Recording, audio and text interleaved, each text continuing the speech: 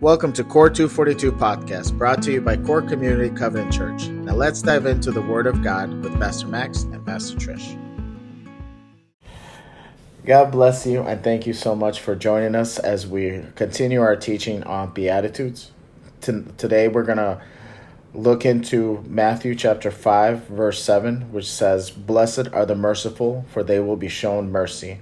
And just to review what blessed means, Pastor Trish is going to go into it, but if you really want to go deeper, when we started this teaching with verse 3, "Blessed are the poor in spirit," we went much more deeper about what it means to be blessed, but Pastor Trish is just going to dive just a little bit and give us an overview on the word blessed. Right. For those who haven't listened to the previous Beatitudes or who are just jumping in and this is your first time with us, we welcome you. And the word Beatitudes is actually Latin for blessing. So this is not a list of attitudes that we should have as believers. This is not a how to get saved, but the Beatitudes are a description of the people of God who are being saved. And the word blessed throughout each of these verses, there's no verb in any of these verses. And so it stands out. Some commentaries say that it should say something to the effect of, "Oh, happy is the one who," or "congratulations to." This is a manifesto that's being stated of the coming kingdom, that the kingdom is upside down and Jesus is ushering in a kingdom that's right side up. And he's saying, "Congratulations to the merciful, for they will now be shown mercy." And there's a now and a not yet component to each of these. There's a piece of the now where these are in fulfillment now in this lifetime as we walk this earth. And then there's a piece that will be fulfilled ultimately in heaven, which is the part that's not yet, when we will see these Beatitudes, these blessings be brought to fruition in their completion when we are with Christ and the coming of his new kingdom at the end of the age. Yeah, thank you. And we started from the beginning that these Beatitudes are connected and they work together. And as we were preparing this teaching, something that I normally don't do, but I just kind of I was interested in, so I just literally went on YouTube and typed out a sermon on this Beatitude of "Blessed are the merciful," and the first one that popped out was Charles Spurgeon. Which is a good one. It's a good one to, if you it's were a good to one to start, I guess. Find a needle in a haystack, you found a really good one. This is and be honest, this is the first time I ever heard his sermon speak. I know he's a deep theologian, but he said something simple at the beginning that I think we've been talking about it, but I feel like it needs to be pointed out. We've been talking about these Beatitudes, and all those things in this Beatitudes are connected to having the Holy Spirit in us, to recognizing that we are poor in spirit, to mourn about what's going on in this world and mourn our sinfulness, and so on and so on. So we've been talking about that these people who are blessed have the Holy Spirit, and they work through the Holy Spirit to be connected closer to God. But he said something simple. He said Beatitudes are not how you get saved. He said Beatitudes is who is saved. And when he said that, it kind of opened the eyes to that these Beatitudes are talking about the character of a person who has been sanctified, a person who has given their life to Christ. And through those steps, as we surrender ourselves and come before God, this is what this looks like. Right. So the moment we come to Christ, we are justified before Christ and we are imparted with his righteousness and salvation. But then begins the process of sanctification, where we're being made into a new person. And these are the steps that first, as we come to Christ, we realize that we are lost apart from his Holy Spirit. And then we mourn and we grieve the sin that's in our lives and in the world around us. And the Holy Spirit comforts us. Then we find ourselves in a place of total and utter surrender, that not our will, but his will be done, and his kingdom come here on this earth. And then we hunger and thirst for righteousness, meaning that we want that intimate relationship with God. We want a right relationship with God and a right relationship with our brothers and sisters in this world, because we know that everything, as we mentioned, is the kingdom is upside down, and we need to help expand Christ's kingdom to make it right side up. And that brings us to today, where we talk about the merciful, that the merciful will be shown mercy. And you cannot show mercy if you are not filled. You can't be merciful if you have not been filled with mercy. So you have to have already received the mercy of Christ through salvation in order to be merciful. And being merciful is a sign that you have received that salvation, that you are being sanctified and you are being transformed with your character from the inside out. Yeah. And that's one of the characteristics that we as those who are saved, that God's looking for them. In Matthew chapter 9, this is a beautiful image of when Jesus just called Matthew, and he was like, all right, so I just called you, follow me, cook dinner for me. We're going to eat at your house, right? So Jesus is having dinner at Matthew's house with other tax collectors, and I like that in my Bible it's quote-unquote sinners, and things like that. And Pharisees come and they start judging him and everything else. And in verse 12, Jesus answers them. On hearing this, Jesus said, "It is not the healthy who need doctor, but the sick. But go and learn what this means." And I love this challenge. "I desire mercy, not sacrifice." He quotes Hosea 6:6. These Pharisees are very comfortable with something that they know very well. And he quotes that to them, and then he speaks, "For I have not come to call the righteous, but the sinner." So Jesus reminds us that mercy is a very important part of our sanctification. And I think it's timely that it comes right after the Beatitude on righteousness, because what can happen is, even on our Christian journey, on our journey to become made like Christ, we can start to resort to religious ritual. And that's the same trap, the same stumbling block, the same stumbling stone that the Jewish Pharisees and Sadducees and the religious leaders had tripped upon, which was the legalism and the religious ritual. And so I think it's timely that it says that we hunger and thirst for righteousness, but then we become merciful. That mercy takes us back to that first step, that we are not saved through religious ritual. We are not saved through righteous action. It's not about how many times you go to church or how much you fast or how much you do this checklist. He says, "I desire mercy, not sacrifice," meaning not religious ritual. And he says, "I have not come to call the righteous," again, those who hunger and thirst for righteousness, but it's not a self-righteousness. It's a righteousness that comes from God and God alone. Absolutely. And in saying in Matthew, even in the Sermon on the Mount, he says in chapter 5, verse 20, "I tell you that unless your righteousness surpasses that of the Pharisees and teachers of the law, you will not enter the kingdom of heaven." So we're supposed to hunger and thirst for righteousness, but then this next beatitude reminds us, "But I desire mercy." And it's not that the last beatitude is not important, but that mercy surpasses this righteous ritual, the religious legalism that we can become so entrapped in. And it reminds us that we're supposed to, he desires mercy above sacrifice, mercy upon ourselves and upon the people around us, above the religious ritual. Yeah, I mean, it's a big reminder. That's something that Jesus preached through his whole time of ministry, is that the outside must match the inside.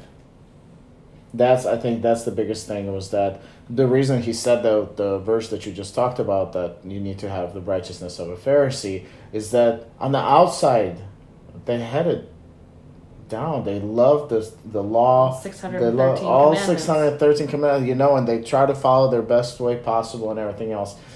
But their heart, there was no mercy. There was no nothing. There was, Jesus was performing all these miracles, healing people, and they're like, "Oh, you broke the Sabbath." Right. I just healed Which is somebody. the other time he uses that same verse in Matthew chapter 12. He says again, "I desire mercy, not sacrifice." So this is actually a theme within the book of Matthew. What's happening in the... In this text, they break the Sabbath by eating grain because his disciples were hungry. And he also, in the same story, he heals the man with the shriveled hand. Okay, that's what And so they get upset because they broke the Sabbath rules, that they were meant to be, the Sabbath was a day of rest, and instead They worked by taking grain, and they also healed someone who was sick. And he says, someone who is greater than the temple is here. This is Matthew chapter 12, verse 6 and 7. If you had known what these words mean, I desire mercy, not sacrifice, you would not have condemned the innocent. And then verse 8 finishes with this, for the Son of Man is Lord of the Sabbath. Mm-hmm. So he's putting these things in its place. And in the other place it says that the Sabbath was made for man, not man for the Sabbath. So in other words, that there's a place for righteousness. There's a place for religious practice. Mm-hmm. That our faith without works is dead. And so we should be doing certain things. Prayer is important. Fellowship with church is important. Fasting. Tithing. All of these things. Tithing. Mm-hmm. The disciplines. Worshiping. Disciplines are important, mm-hmm. but they again are meaningless if they don't come from the heart. Yeah. If we lose the meaning of the law and we put the law over the greater attributes of the fruit of the Spirit, which was our last series, love, joy, peace, patience, kindness, goodness, gentleness, faithfulness, and self-control. These things are above the law. Precedent above religious legalism. Mm-hmm. Yeah. So the first thing we learn out of this beatitude is what mercy is not, which is that it's not religious ritual. Yep. And that kind of moves on to the next thing of mercy is that forgiveness and not judgment. Like, I think that's a big Absolutely. one. Matthew chapter 7 starts off with, do not judge or you too will be judged. For in the same way you judge others, you will be judged. And with the measure you use, it will be measured to you. And that comes right after when he teaches about the Our Father. Many people can recite the Our Father, but within it, he says, forgive us our debt as we forgive our debtors. And at the end of the Our Father, he says, if you forgive men when they sin against you, your heavenly Father will also forgive you. But if you do not forgive men their sins, your Father will not forgive your sins. And these two bookends, judgment and forgiveness, mm-hmm. show that mercy is this attitude of the heart that we need to, and we forget that we want God's mercy for us, but we don't want to display his mercy. And he makes it very clear, if you don't display mercy, then I will withhold my mercy from you. That he, with the measure we use, is the measure that God will use towards us. So if we withhold judgment, and if we are abundantly forgiving, then he will abundantly forgive and extend his grace towards us when we need it most. Which takes us to the story of the wicked servant. Yeah. So we're going to be in Matthew chapter 18. I'm going to read through the story, which I love that it comes of the wicked servant, which comes right after Peter asks how many times you should forgive your brother, which is, to me, is just funny because Andrew was standing right there next to him, his brother, as Jesus, and he was like looking at like, how many more times I have to forgive you. But so there's this already theme of forgiveness in Matthew 18, and here Jesus tells a story. Chapter 18, verse 23, start. Therefore, the kingdom of heaven is like a king who wanted to settle accounts with his servants. As he began the settlement, a man who owed him 10,000 talents was brought to him. Since he was not able to pay, the master ordered that he and his wife and his children, all that he had, be sold to repay the debt. The servant fell to his knees before him. Be patient with me, he begged, and I will pay back everything. The servant master took pity on him, canceled the debt, and let him go. But when the servant went out, he found one of his fellow servants who owed him 100 denarii. He grabbed him and began to choke him. Pay back what you owe me, he demanded. His fellow servant fell to his knees and begged him, Be patient with me, and I will pay you back. But he refused. Instead, he went off and had the man thrown into prison until he could pay the debt. When the other servants saw what had happened, they were greatly distressed and went and told their master everything that had happened. Then the master called the servant in. You wicked servant, he said, I canceled all the debt of yours because you begged me to. Shouldn't you have the mercy on your fellow servant just as I had on you? In anger, his master turned him over to the jailer to be tortured until he should pay back all he owed. This is how my heavenly Father will treat each of you unless you forgive your brothers from your heart. This is such a powerful story, especially connecting that to the beatitude of mercy and the beginning and the end, right? Be merciful and you will be shown mercy. But the way we started this is saying that the reason we can be merciful is the beginning part, that we've been saved. We've received mercy. We've received mercy. For all have sinned and fall short of the glory. For the wages of sin is death. This is where we were.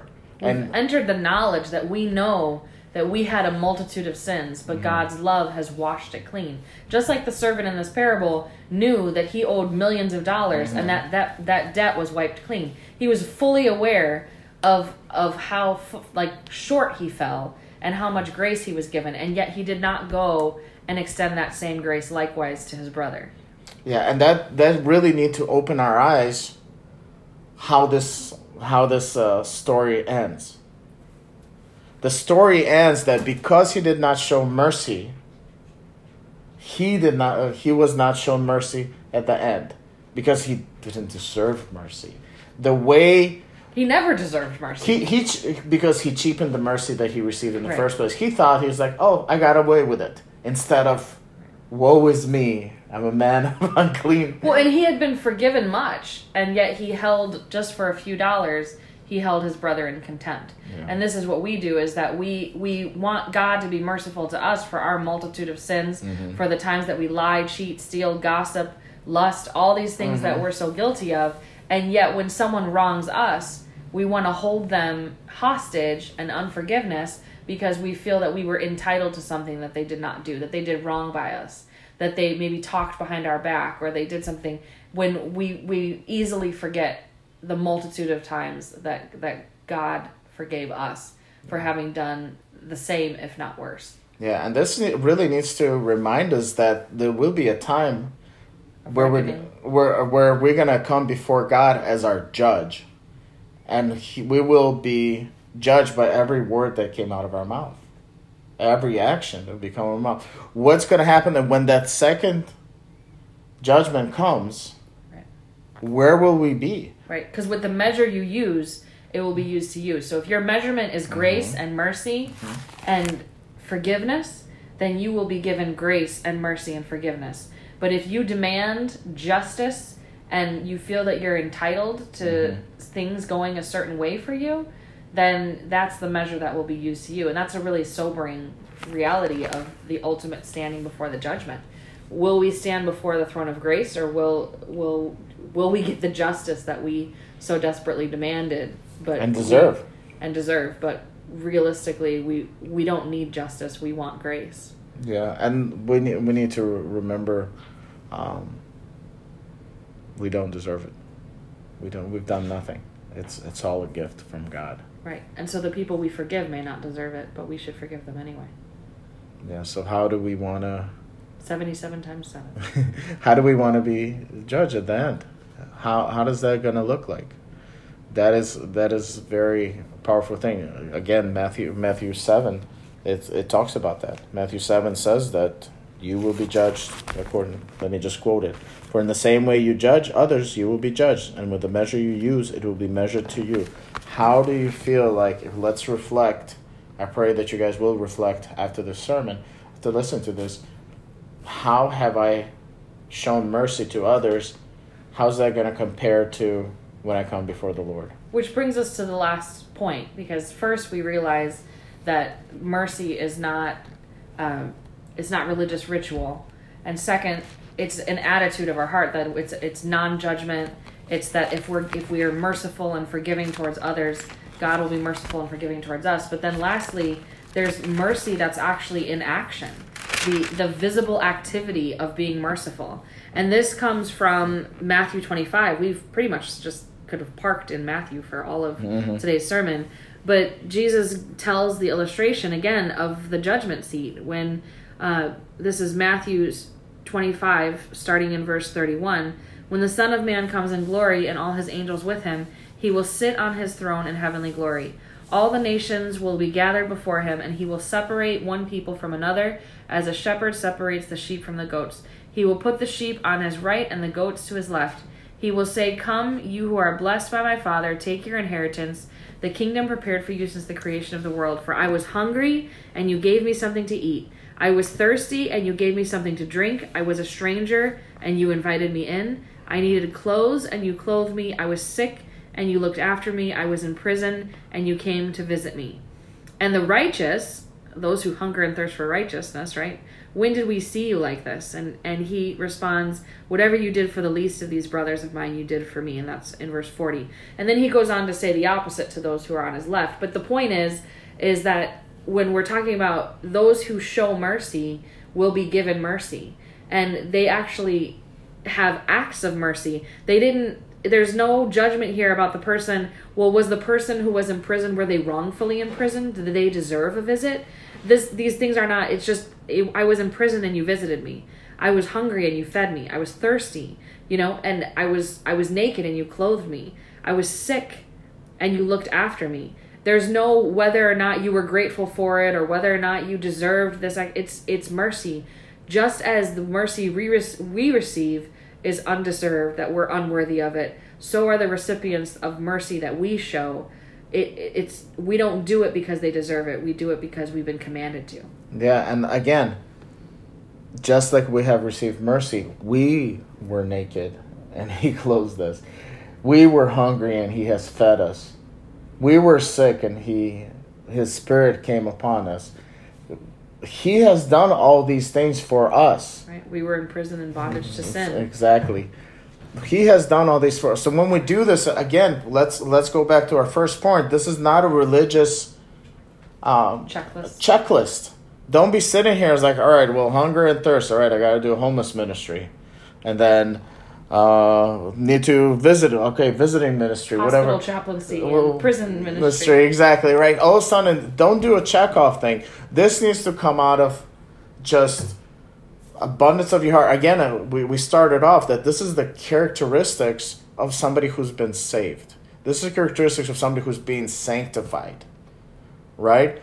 This is something that you do out of the outpouring of your heart because you finally realize that this is what God has done for you.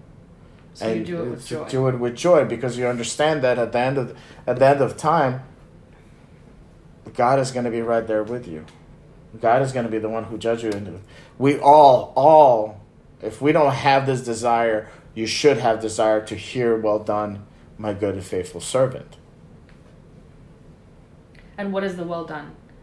That we were merciful, just as he is merciful, which is Luke 6:36. Be merciful as he is merciful.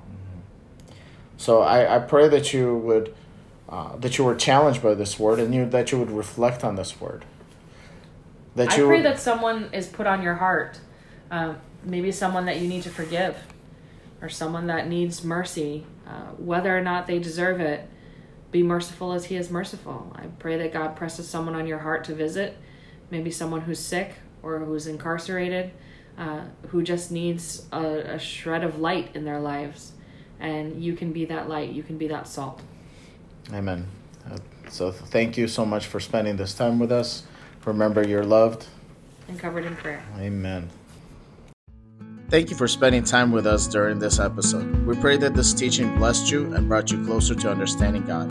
If you'd like to contact us, please email us at corechurch242@gmail.com. Until next time, know you are loved and covered in prayer.